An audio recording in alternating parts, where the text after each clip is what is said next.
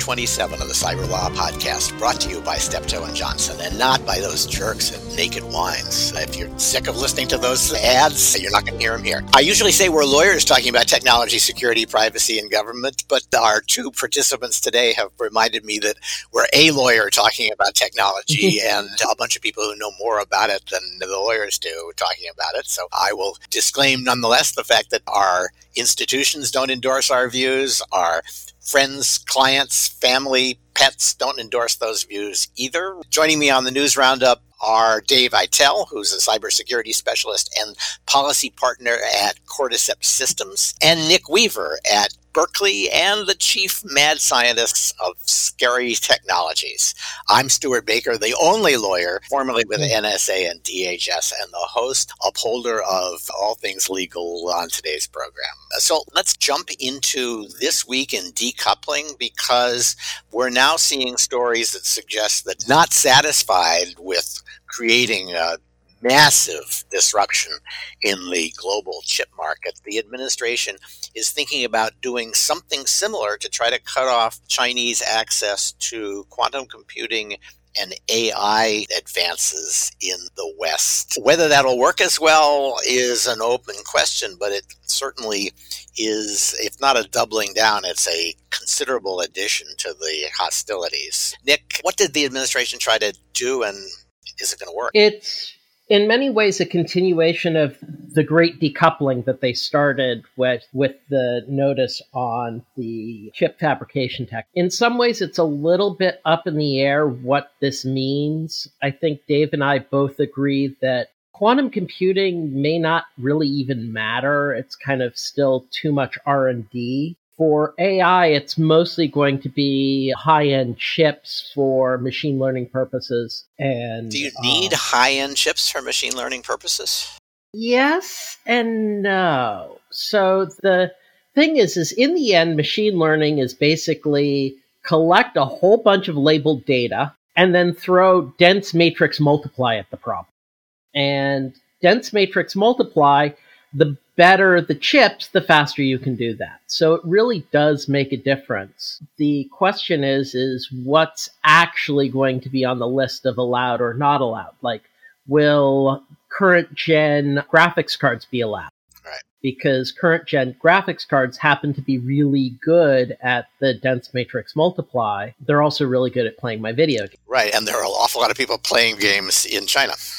And the other thing is NVIDIA is really seeing a huge sales decrease because a huge amount of their sales was going into the Ethereum cryptocurrency miner market. And that just went poof a few weeks ago, much to my delight. But this means there's going to be a lot of pain associated with this for companies who are already suffering from the chips effort. And at some point, some of them are going to ask the question, would I be better off? And I think with gaming chips, we may be there, where they say, would I be better off just saying, okay, fine, I'm just going to sell to China and I'm not going to sell to anybody else? Well, Stuart, you said, just to drill into, there's two things there. First of all, they may not be able to sell into China, right? So NVIDIA and some of the other big players, like that's not an option for them. That doesn't mean that the Chinese don't have their own ability to produce GPUs, right, which they do. But to do that, you would have to get them fabricated at TSMC, and TSMC isn't allowed to do that anymore. Mm-hmm. So this is a pretty multi-layer strategy, and maybe China isn't the next largest gaming market if they can't get graphics cards anymore. So that's one side of the story.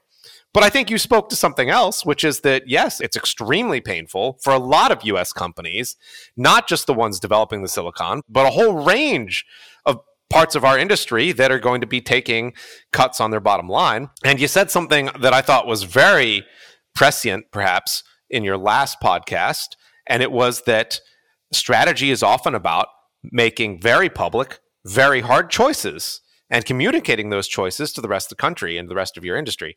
And that's what we're seeing here, right? So, like, one of the great things about this particular effort is that they're not pretending it's a special military operation and then entering a war, right? Like, they understand how large this effort really is and how painful it's going to be. And I think that's something that, I guess we can at least walk into it with our eyes open.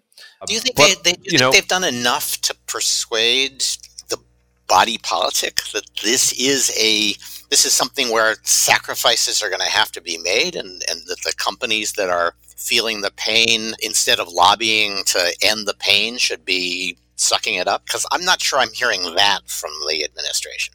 You know what? You're totally right. And like, communication is not any administration's strong point, because a lot of them come from the perspective that like, we do what we do and then you follow us. You do hear that BIS is reaching out and trying to, talk to industry in general. Jake Sullivan obviously has been, putting these things together and doing a lot of public outreach. I don't know about the body politic in general. The body politic's probably concerned more about, the latest football scores, but like there has been some effort. I think you're not wrong that like, this is not a strong point for the US government in general. So if they want to push it further, it would help to have a more coherent overall strategy communicated. Some of that, obviously, these things get released, as you noted on, I think, 2 podcasts ago, very suddenly, right? Like, the goal is to like, you almost have to surprise your adversary with a lot of these export controls so they don't prepare ahead of time. And I think that's one of the things that's happening, and maybe that makes it harder to communicate. Yeah. The other thing that's interesting here that's worth watching is Europe has gone along, and when I say Europe, I mean the Dutch, because they have a lot to say about the future of ASML, which is by far the best technology for making the most advanced chips. Europe has said, yes, we agree that you should cut off the ability to build those very advanced chips, cutting off the use of the machines for those purposes. But we don't agree that you should roll back the use of those machines for older generations that are less sophisticated, even though that's clearly where the administration is going. And that seems to be why we don't have a multilateral set of sanctions. The European Union in particular has ridden to the rescue of ASML and the Dutch to say, we don't think you should go back and try to deal with those older generations. I mean, I don't necessarily speak for ASML, but you can see the strategy as it goes forward is going to be everything. Yeah. And I think they are getting that message, right? Like, I don't think they're confused about it, at least the direction. And that is a step up for a lot of these policies. Like, it is not confusing to either the Chinese or the Europeans, or let's be honest, to the Koreans and the Japanese, who are huge players in this space. Yes. So one of the big companies affected by this is a Chinese memory producer, the Yangtze Memory Technologies Corp. And it's interesting because if you dig a little deeper into the Yangtze Memory Technologies Corp technology, there's an article out in the New York Times from 2018, which has a really cool quote. And it's, the YMTC memory chip is virtually identical to Samsung's, which makes it pretty clear that they're copying. And one of the things you see here is like, if the Chinese have spent the last 2 decades stealing American technology and Korean technology and Japanese technology and then copying it to build these semiconductors, there's sort of almost a moral imperative to all of a sudden turn them all off at once, right? So if you've stolen a bunch of stuff, we've decided that's not okay. You thought we didn't care. It turns out we did. And now it's all gone.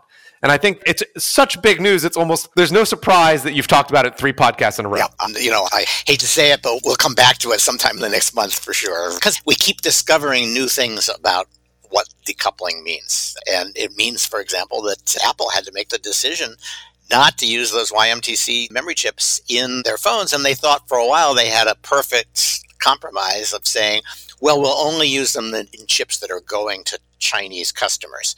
And that compromise has just gone up in smoke. Yes. And I think we're going to start seeing a lot more of that. And this is one of those things that's continuing to roll out. Right.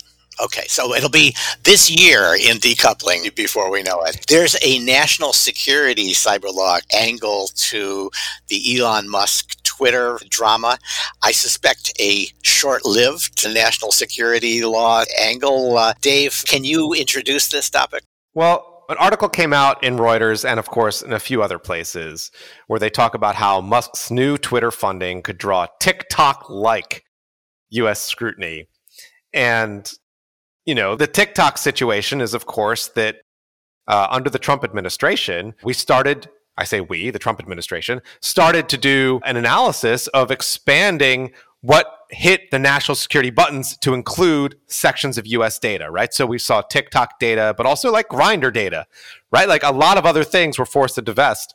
So there's similar considerations here only because the funding for Musk's new takeover is coming from a lot of different places, a larger one is, of course, a Saudi prince. Yeah.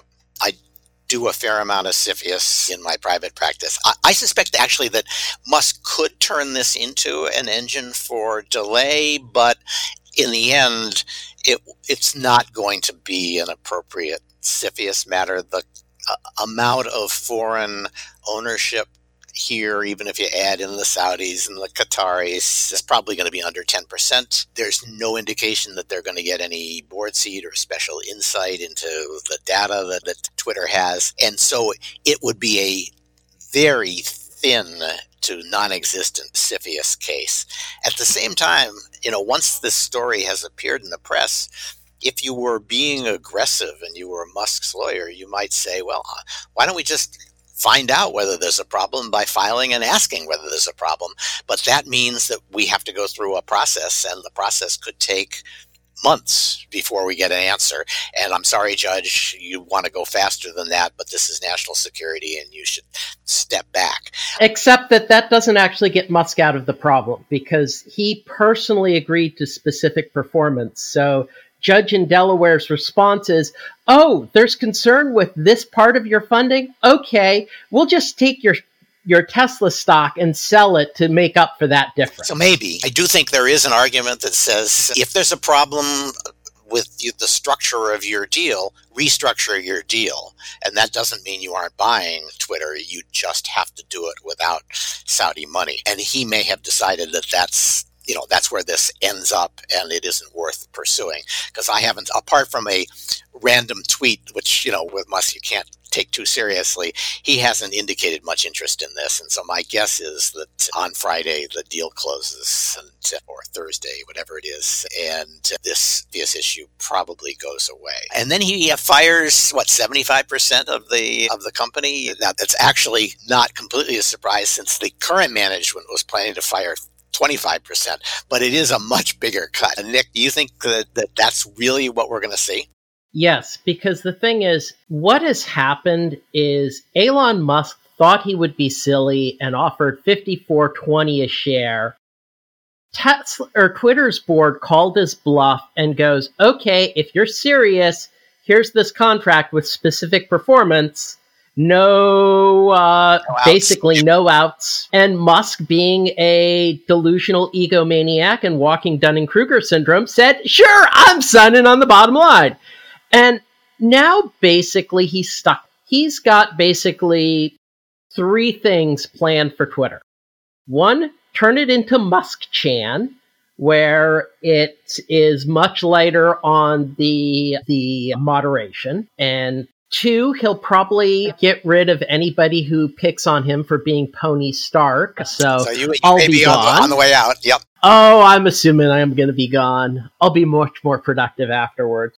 And C, basically grossly cutting cost, because there's really no opportunity to increase the revenue much, especially in the Musk-chan model. But there is an opportunity to really reduce headcount, which is your biggest cost. But there's other things that'll happen too. First of all, Musk is an awful boss, so a lot of the best are just going to want to walk anyway. And also, he can't pay as well as Twitter could, because Twitter, when it was a public company, did the game of a lot of the pay was newly issued stock, right, diluting the stockholders to pay the employees more, and he can't do that. So there's going to be a huge exodus of personnel. Basically, everybody's going to go, when do my golden handcuffs come off, and gonna leave. So maybe Musk is going to be fine with that. He should just bring back the fail whale, because the Twitter will go down more than it has in the last 10 years. You could be right. There's a lot of fail in a big social platform. Lots of people have tried to replace Twitter and failed,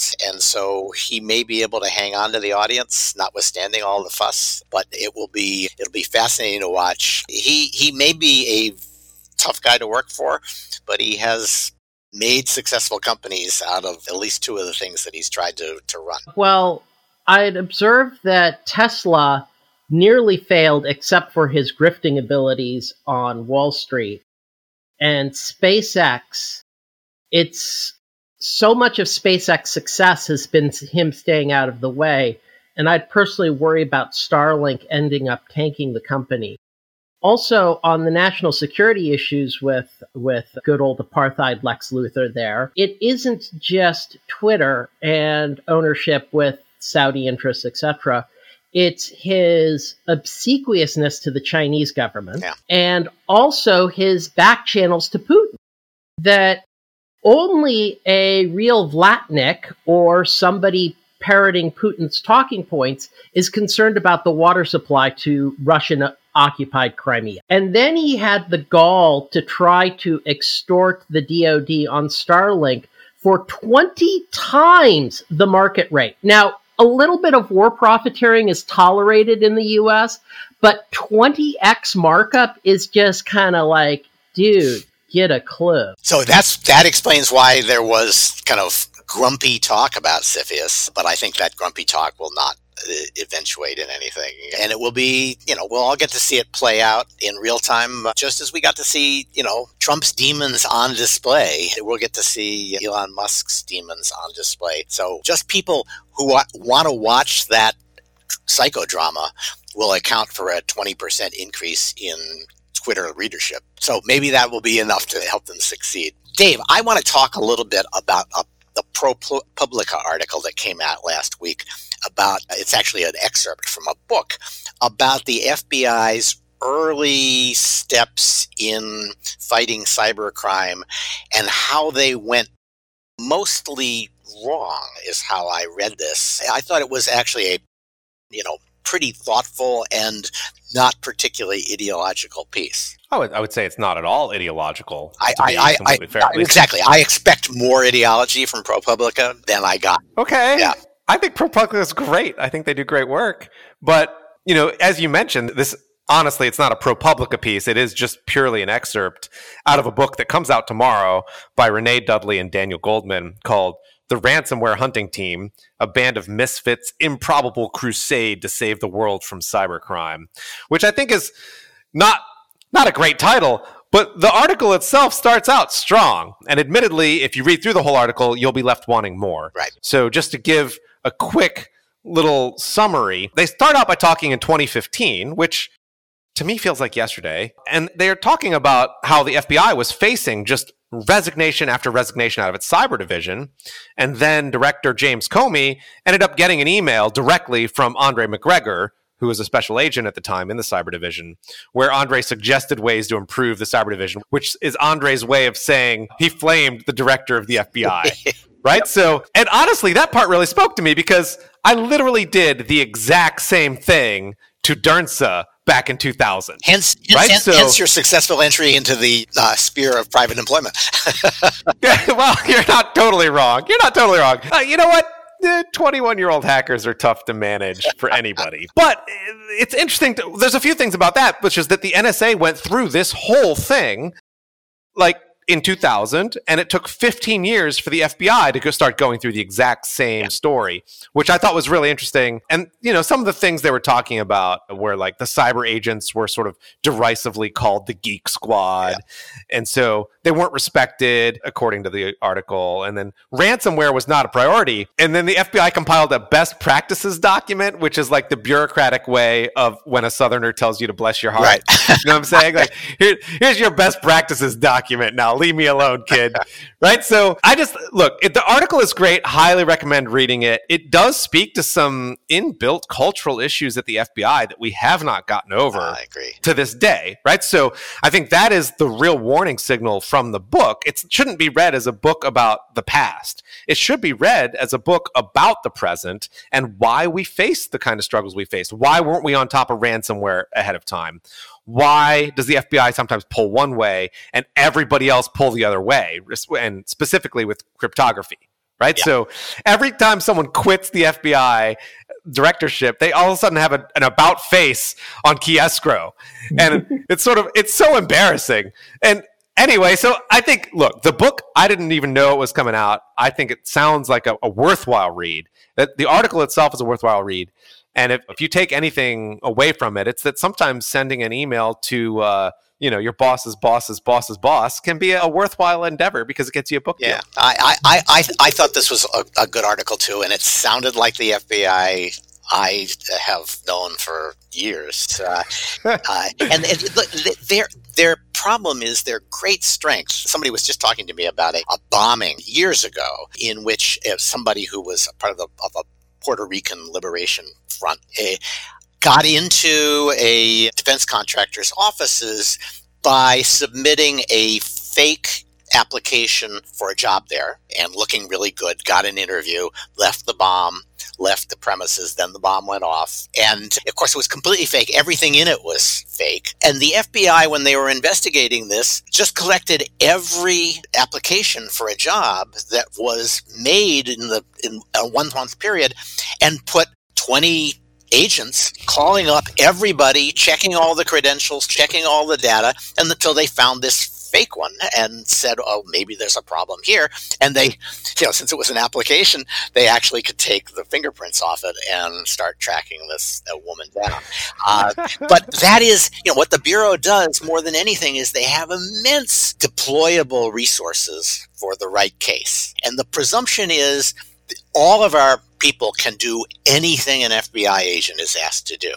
But that is not going to succeed with cyber crime. You need as many people who are really deep into this as you can get, and you need them working this full time. And you can't just say, well, those guys also should be able to do a bank robbery or a kidnapping if necessary, because they're just not going to have the same skills. And that really grinds against the culture of the agency, and it makes it hard. They desperately want to be the principal player on cybersecurity, and they have succeeded through aggressive energy in establishing a big role for themselves, and for a while it was the dominant role. They don't have that anymore because they can't easily sustain it because of these problems with having the attention span from geeks that they really need if they're going to play in that.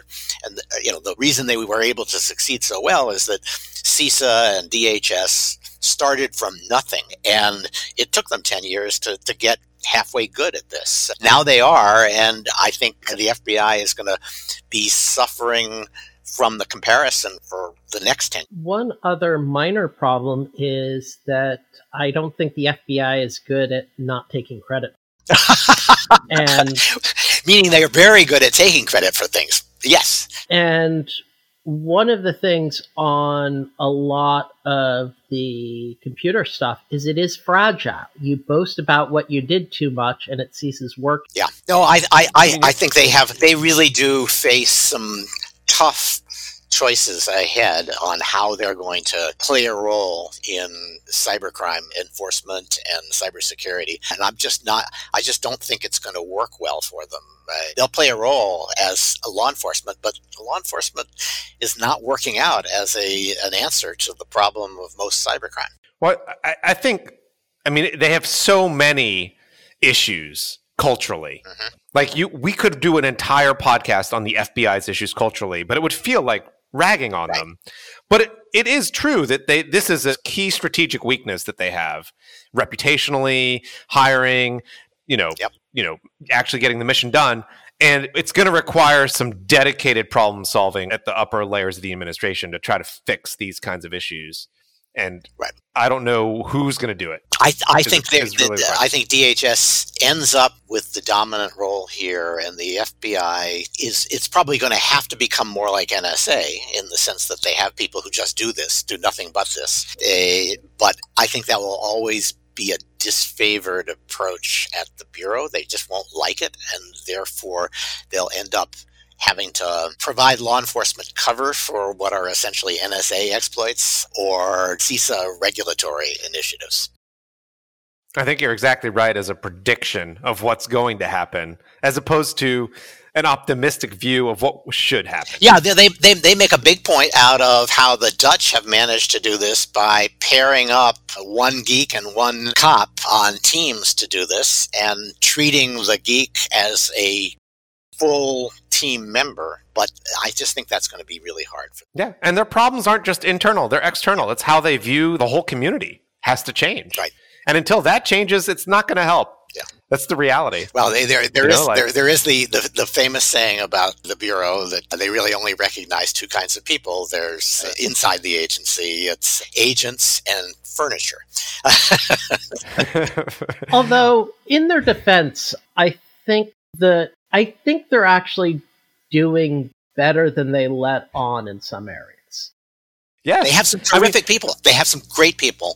It's just... And they've accomplished amazing things. I just don't... Okay, tell us what you think they've done particularly well. I thought the removal of Trojans was extremely forward-looking, so let's just start there. But they're also very capable of using capabilities to, perform complicated operations in general. Yep. And they've got a long history of doing this. So they have capabilities, and the thing is, does just having capabilities mean you can meet the mission that's given to you? Because the mission, especially the cyber part of the mission, has grown. It's humongous now. And removing Trojans from 100 boxes is not the end of the mission. That's the beginning of the cyber mission that they have to grow into. So I think, bailing with a small cup.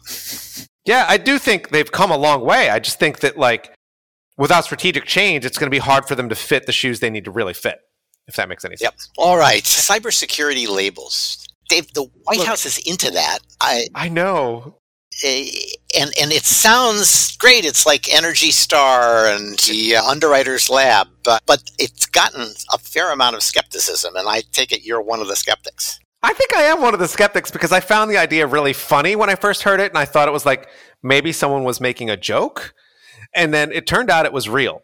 So then I had to dig into it, and it's still in the early days, right? So I think a lot of the things you're seeing right now, in terms of cyber policy, are sort of we're going to feel it out a little bit. It would be nice if someone would improve the cybersecurity market. There's an easier lever for a lot of this, which is you can simply remove the copyright protection that prevents people from publishing security weaknesses and security sort of metrics on devices and software, right? So you could easily just say your EULA is no longer allowed to prevent people from sharing what they know, right? That would be a simple transparency fix for a lot of the issues that they're trying to fix, with sort of at the behest, sort of in cooperation with industry, right? So anytime you're inviting in a bunch of large industry vendors to come help you with your industry labeling, it's almost like predetermined regulatory capture. Oh, yes. Is sort of where we're at. It's defining your public-private partnership as capture by somewhere between 50 and 80% of the market. The top performers get to say, there are some competitors we don't want to have anymore. Exactly. And I think that's, this is one of those policies where if I had to just predict the future with my magic 8-ball, I'd say it's going to end up nowhere, right? Because the White House is going to realize eventually, okay, this was not a great idea, and it was a lot of work. And so, let me push you on that, because one of the ideas here is you should be able to update the software on the devices you sell, and you shouldn't have default passwords built into them. They should be, something that people are actually asked to think about at the start. Now, those are two pretty obvious security measures. They're not going to change the world, but nobody's doing it now. So why not say, if you want to get a label that says your security is pretty good, you have to do those things. And you know what? That may be the limit of the value. And I think it's weird because they already, I thought, wrote that the federal government would not be purchasing IoT devices that didn't meet some of these basic requirements. I think that's right. But of course, the IoT market doesn't care what the federal government's buying. That's very interesting, though, right? If you think about it that way, if the IoT industry does not care what the federal government is buying or is not buying, if they're just not willing to go through that extra effort because their margin is so small, then this also seems like it might fail in the same area, right? They might say the consumer doesn't really care about what has the Gold Star label versus what doesn't. We're going to invent our own Gold Star label. Everyone can have their own Gold Star label. It's fine, whatever, right? So I don't see the leverage and I don't see the value, right? I don't know. Okay. I'm not as optimistic. Yep. I'm more optimistic because so much of the stuff is a lemons market where consumers just have no way of knowing what is good and what is bad. Hell, as a professional, I can't for half the stuff I'm supposed to buy. And so for the basics of like, does it auto update? Does it not have a universal default password? That sort of thing. That you can address by labeling, and a standard label is the kind of thing that you don't have to worry as much about the fakery on, because there are protections that keep you from doing fake nutritional labels and stuff like that. So it may make a difference. I don't think it'll make a huge difference, but we need to do something to address the lemons market in devices. Yeah, one of the problems that I think I'm hearing is that there may need to be updates to the standards as cybersecurity standards evolve. And people are worrying, well, if I put a label on that says this is okay, and a year later the standards have changed, but the label hasn't, people are going to be back buying lemons without knowing the status of the product they're buying. And so they're talking about, well, should we, instead of a label, put some kind of a barcode that would allow people to check to see what the security status of that product is? Boy, that just sounds like nobody's going to do that. You know, you're buying a $5 product and you're going to get out your smartphone and check for the label. I doubt that works. Also, the thing is you can tweak the label with the standards upgrade. So you've got the first one is bronze standard. Then 2 years later, you come out with the silver standard. 2 years later, you come out with the gold standard. 2 years later, you come out with the platinum, then the iridium, then the uranium, then the unobtainium. And that handles the issue of the evolving spec. Yeah. Okay. Last, I'm not even sure I'll call this a serious story. Ye, or Kanye West, is going to buy Parler. And Nick, I feel bad covering this story because I don't think this is going to end well for anybody. And Parler is, it's got 60,000 regular users. It's just not a very big platform. And you kind of wonder why he's doing this and whether he's going to lose his shirt doing it. Well, Yi right now is suffering a clear mental health crisis, as well as being a complete mask-off anti-Semite, doing a real good job of revealing other a-holes like, Pony Stark, as also being anti-Semite adjacent in the process. This is really a story about manipulating a sick man, mostly by Candace Owens, that she's the wife of the CEO of Parler. And so and a pretty they are going to make conservative influencer in her own right. Yes, the conservative grift. It's quite profitable. And so that's what this story really is. Yi is being taken to the cleaners by Candace Owens and company to bail out a failing social network. No, we'll see. But he does bring a lot of star power to it, and people may tune in, as they will with Twitter, to see what the new owner has to say. But yeah, these Twitter competitors have just had a lot of trouble getting off the ground, and I don't think Parler is an exception to that. It's the classic case. Well, going back to the Elon Musk strategy for Twitter, this is why I think he's going to crater Twitter, is the ones that have failed, the Twitter competitors, are always, we are more free speech, aka we are more 4chan. And that's not actually what the majority want. It'd be interesting to see. I think it may just be the story of how hard it is to escape network effects. And so when we see, as we will, the 6 left-wing alternatives to Elon Musk's Twitter, it will be interesting to see whether they can make more of a success of being the alternative than the conservatives have. I'm guessing not, but we'll have to see. All right, quick updates and events. Texas has sued Google over its use of facial images. Texas has a law not unlike Illinois', but it has 2 differences. It's basically you must have consent for biometrics, and the definition of biometrics, kind of to a lot of people's surprise, has included facial recognition. And in Illinois, both Google and Facebook were sued by plaintiffs' lawyers, and they had to settle out $650 million for Facebook, $100 million for Google. The Difference in Texas is only the Attorney General brings those lawsuits, and he can charge, instead of $500 or $1,000, I forget what it is, and he can charge $25,000 per violation, which means every time you used people's biometrics. So the damages that he can seek are going to be in the hundreds of times the damages available in Illinois.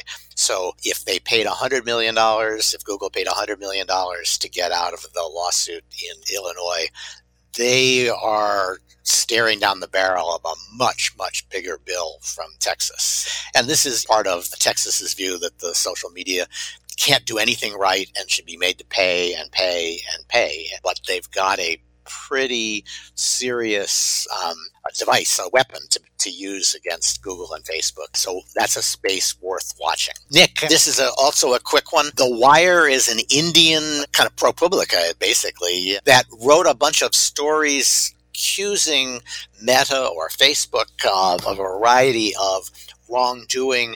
Meta, instead of kind of assuming a fetal position, fought back, and it looks to me from everything now as though Meta won that fight, that The Wire has pulled all of its stories and is doing an investigation of what happened. But, you don't usually retract your stories if you're confident that your investigation is going to turn out vindicating you. So a little bit more background on the case. So basically, The Wire was alleging that Faceplant or Meta or whatever they're called was deliberately moderating in ways favoring certain politically, right? BJP. And the initial article was received doubtfully.